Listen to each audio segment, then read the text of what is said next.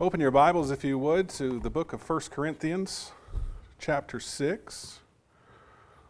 It will be where the majority of our text will come from this morning. 1 Corinthians, chapter 6. Just wanted to take a minute and add my welcome to you all. Thank you all for being here. Appreciate each and every one being here this morning to worship God on this first day of the week. Just a couple of notes about our gospel meeting that concluded last week. I hope you all were edified by the efforts that were put into that.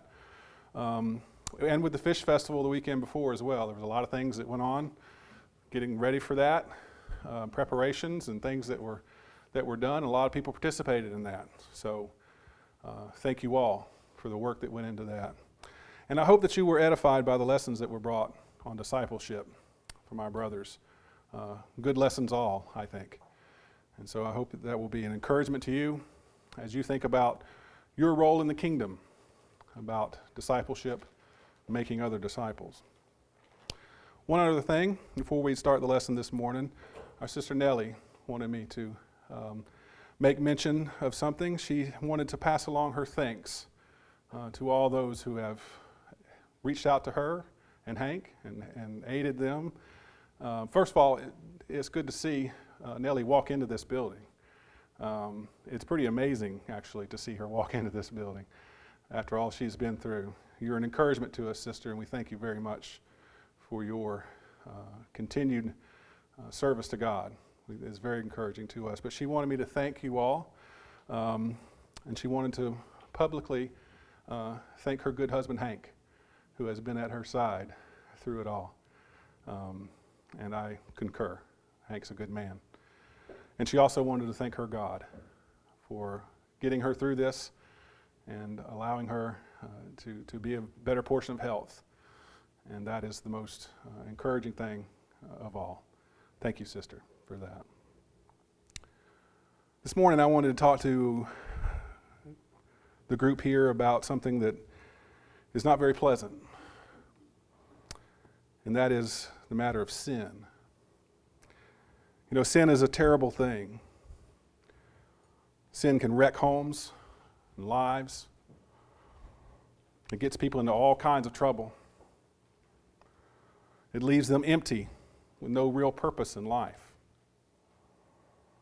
The most terrible of all is that it separates us from God.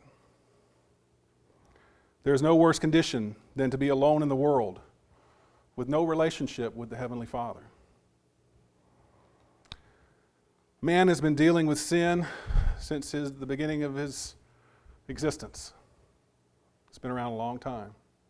We mentioned that in class this morning. It's been here since the beginning and continues to be here. It is a condition that we all have to struggle with. But thankfully, God has provided a way that we may overcome sin. And there is only one way that can be accomplished. And that is through the blood of our Lord and Savior, Jesus Christ. Through that blood, through that sacrifice, God has provided a way that we can overcome sin. But there is no other remedy. There is no other way that we can overcome sin except through Jesus Christ. Without this, we have no hope of entering into the kingdom of God.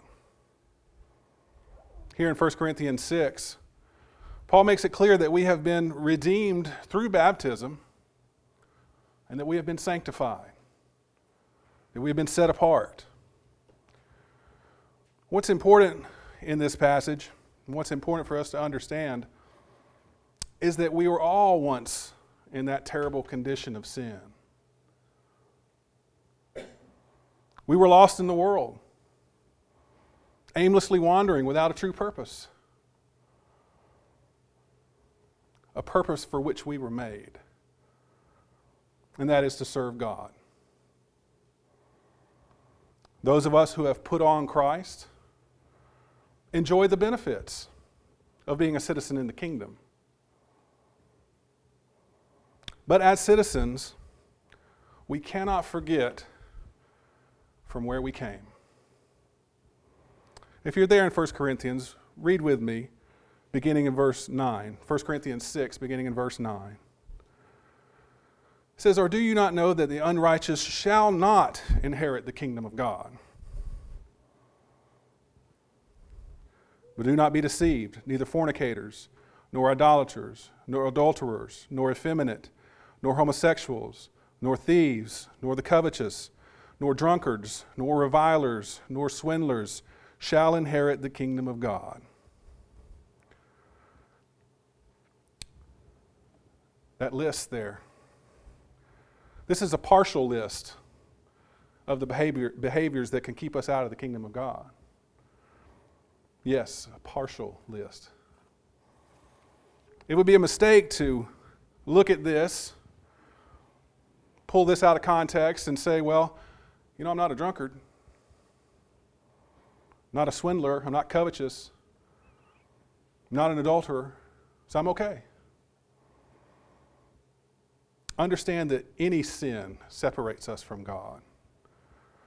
This list here is just a partial list. There's other places that tell us other sins along with these that keep us out of the kingdom of God. Brothers and sisters, I want you to look very carefully at that list. Included in there are adulterers, effeminate, homosexuals. Our society has watered down the sexual relationships, the improper sexual relationships in this world. They say that homosexuality is a lifestyle, and if someone wants to lead that, that should be okay. But surely that's not a sin. Surely God would not want them to be separated from the kingdom. The Scriptures tell us otherwise. The Scriptures say that these kinds of behaviors, the people who engage in these will not inherit the kingdom of God. The language is very clear and very simple and very powerful. Isaiah 59 and verse 2 says that your iniquities have made a separation between you and your God, and your sins have hidden his face from him, so that he does not hear. What a terrible condition that is. That the Creator, Jehovah, does not listen to the sinful. Your iniquities have separated you between you and your God. Yes, you can pray to him. But your sins make it so that he does not hear. It doesn't discount the fact that you can repent and be saved from your sins. But think about that condition of being separated from your God because of sin.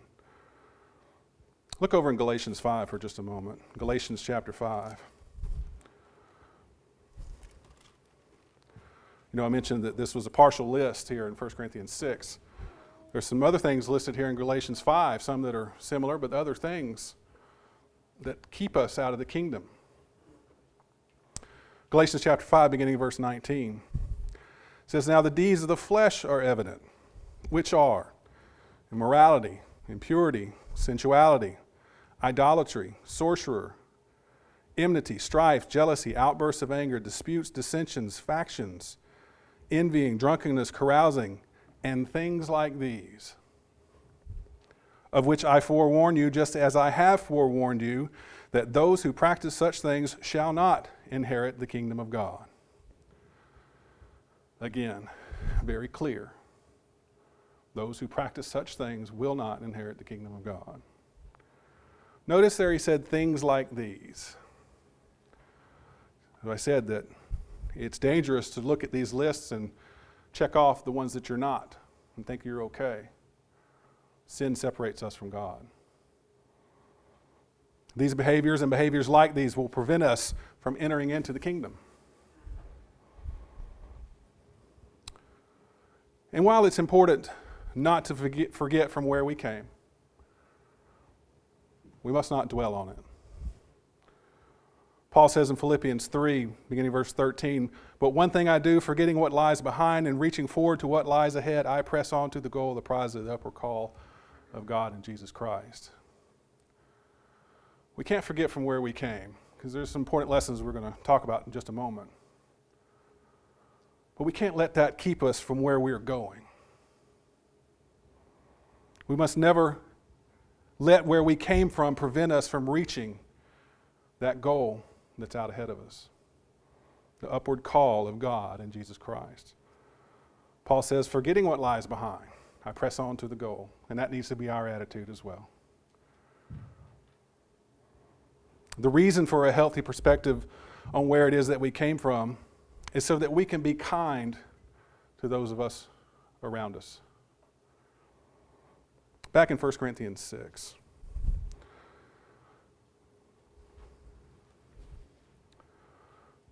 We left off at the end of verse 10.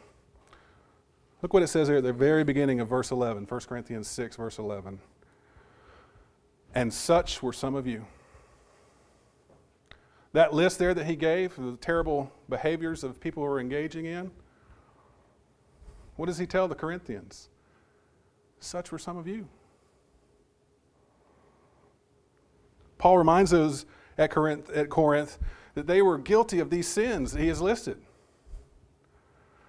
If you look over in chapter 12 of 1 Corinthians, in verse 2, here again convicting them of sin. It says, you know that when you were pagans, you were led astray to dumb idols, however you were led. Look also over in Ephesians chapter 2.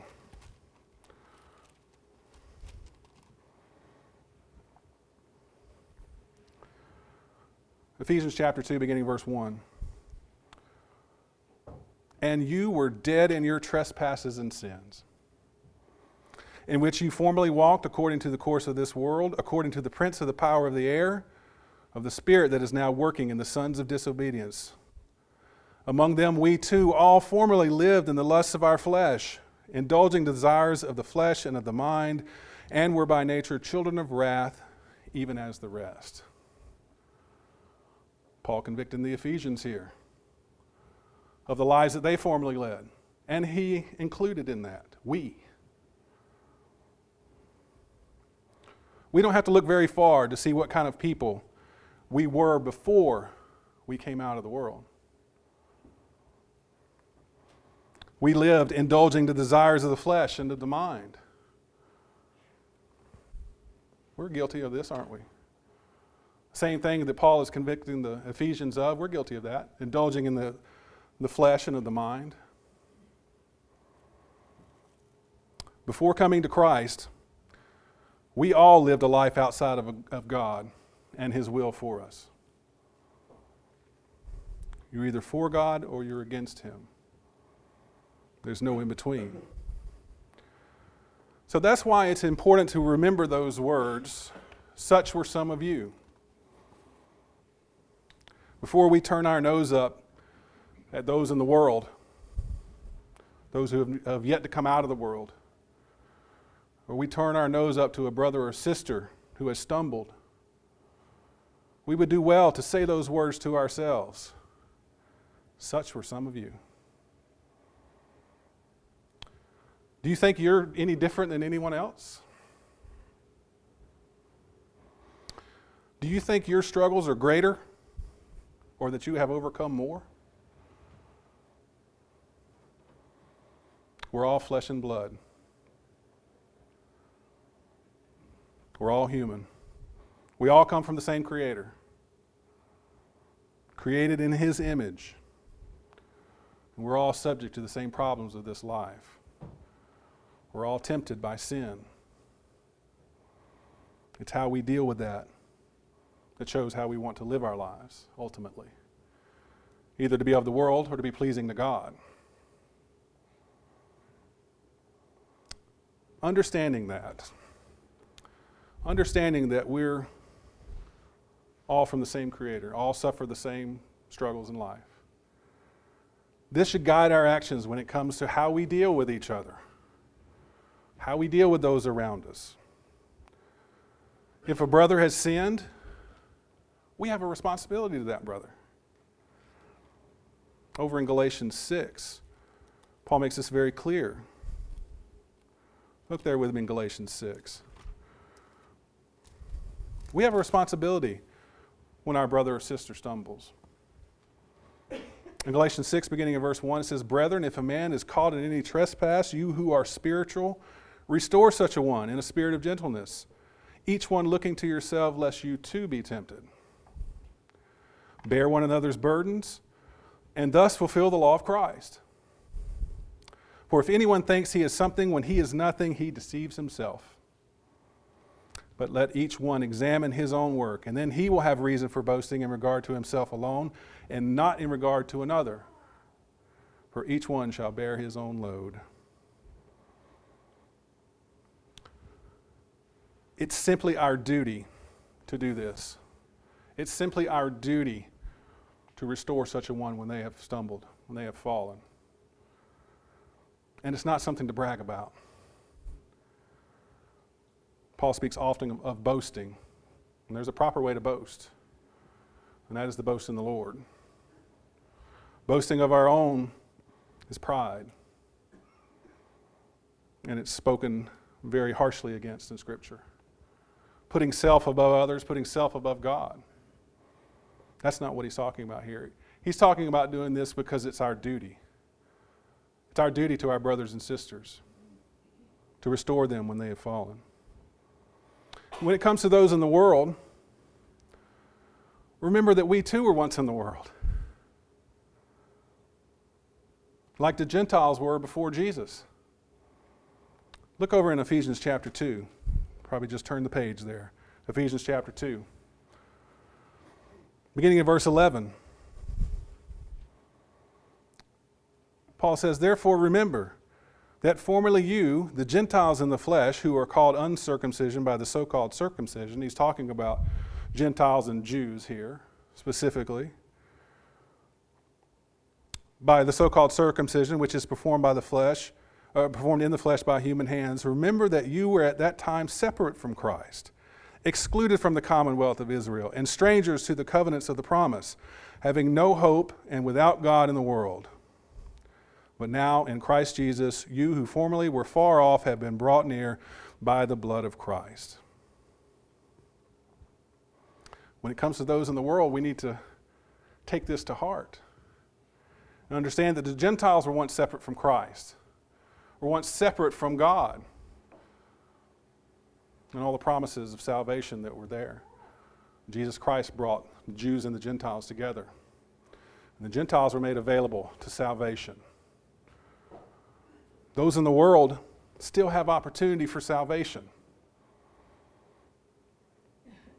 We have opportunity for salvation, and those in the world have opportunity for salvation because of what Jesus Christ did. So when we think about those in the world, remember, we were once there. Remembering that should give us the confidence in where it is that we're going. If you're there still in Ephesians 2, read with me beginning in verse 4. We left off a minute ago in verse 3, talking about those who were dead in their trespasses and sins. Look what he says now in verse 4. "But God, being rich in mercy, because of his great love with which he loved us, even when we were dead in our transgressions, made us alive together with Christ. By grace you have been saved." Verse 6. "And raised up with him and seated us with him in the heavenly places in Christ Jesus, in order that in the ages to come he might show us the surpassing riches of his grace and kindness towards us in Christ Jesus." Amen.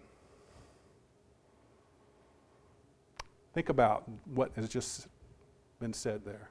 We were lost. We were dead in our sins. Our trespasses had separated us from God. But what did God do? Rich in his mercy, because of his great love, even when we were dead, made us alive together with Christ Jesus. We have opportunity for life, not of our own, but through the grace of God in sending Christ Jesus. Because of the love which God had for us, he has given us a way in which we can enter the kingdom. Go back to 1 Corinthians 6. God has done this for us. Here we are in that former state, walking in darkness. Remember there in 1 Corinthians 6:11, such were some of you. But look what he says after that. But you were washed, you were sanctified, you were justified in the name of the Lord Jesus and in the Spirit of our God. What has happened? The cleansing blood of our Lord has saved us from sin. Even all the sins listed here and other places can be overcome by the blood of our Lord Jesus Christ. Isn't that an amazing blessing? Does it not humble you to think that God sent His only begotten Son, came down out of heaven, came to this earth, lived going from town to town in His ministry? He even said He didn't have a place to lay His head. He was put to death at the hands of men. And God raised Him up on that third day. And why did all this take place?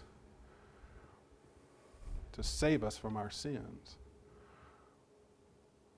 We started off saying that there was only one way that we can be saved from our sins, and that's through the blood of our Lord Jesus Christ. And that is the only way. God has set that up. God has determined that this is the way He is going to save His erring children, through the blood of our Lord Jesus Christ. If we are abiding in God, we ought to have the confidence that we are doing what He wants us to do. This is the plan that He has set forth, and He wants us to abide in Him. Look over in 1 John 4. Our scripture reading came from this a moment ago. I want to look at it a little bit more. 1 John chapter 4, beginning verse 9. By this the love of God was manifested in us, that God has sent His only begotten Son into the world so that we might live through Him. In this is love, not that we loved God, but that He loved us and sent His Son to be the propitiation for our sins. Beloved, if God so loved us, we ought to love one another. No one has beheld God at any time. If we love one another, God abides in us, and His love is perfected in us. By this we know that we abide in Him and He in us, because He has given us His Spirit, and we have beheld and bear witness that the Father has sent the Son to be the Savior of the world. Whoever confesses that Jesus is the Son of God, God abides in him and he in God. And we have come to know and have believed that love which God has for us, God is love, and the one who abides in love abides in God, and God abides in him. By this, love is perfected with us, that we may have confidence in the day of judgment, because as He is, so also are we in this world.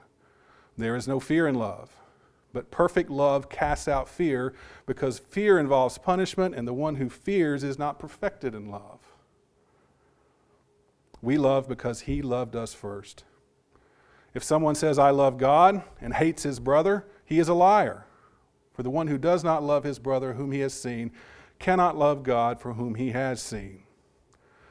And this commandment which we have from Him, that the one who loves God should love his brother also. Brethren, if we love God, we got to love our brethren. They go hand in hand. If we say we love God and hate our brother, we don't really love God. And that love perfects us. It says if we abide in God, that He abides in us. And we have the confidence to stand before Him in the day of judgment. This passage sums up what we've been talking about. Recognizing who Jesus Christ is, the only begotten Son of the Father.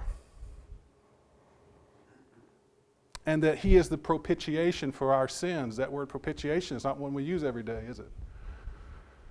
It's not really in our everyday vocabulary. Propitiation means a turning away of wrath. Paul says in Romans 6, verse 23, the wages of sin is death. What we earn through our sin is death. But what saves us from that? The free gift of God through his Son, Jesus Christ. And Jesus Christ is the turning away of that wrath so that we don't have to suffer God's wrath because we have earned death through our sin. And we demonstrate our love for God by loving those around us, our brethren and our neighbors, remembering that we are all susceptible to sin. Such were some of you. But love is perfected in us if we abide in God. And that gives us the confidence in the day of judgment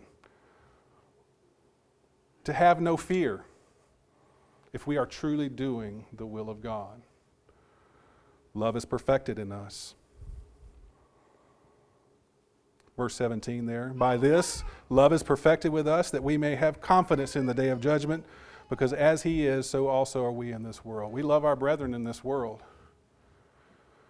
And in so doing, we perfect God's love, because that's what he wants us to do. Love God with all your heart, your soul, mind, and strength, and love your neighbor as yourself. If we're doing that, we're abiding in God, and we're perfected in love. And we have that confidence to stand before our Creator. Are you confident in what you're doing? Are you abiding in God? Do you remember that you were once lost in the world? You were once lost in sin?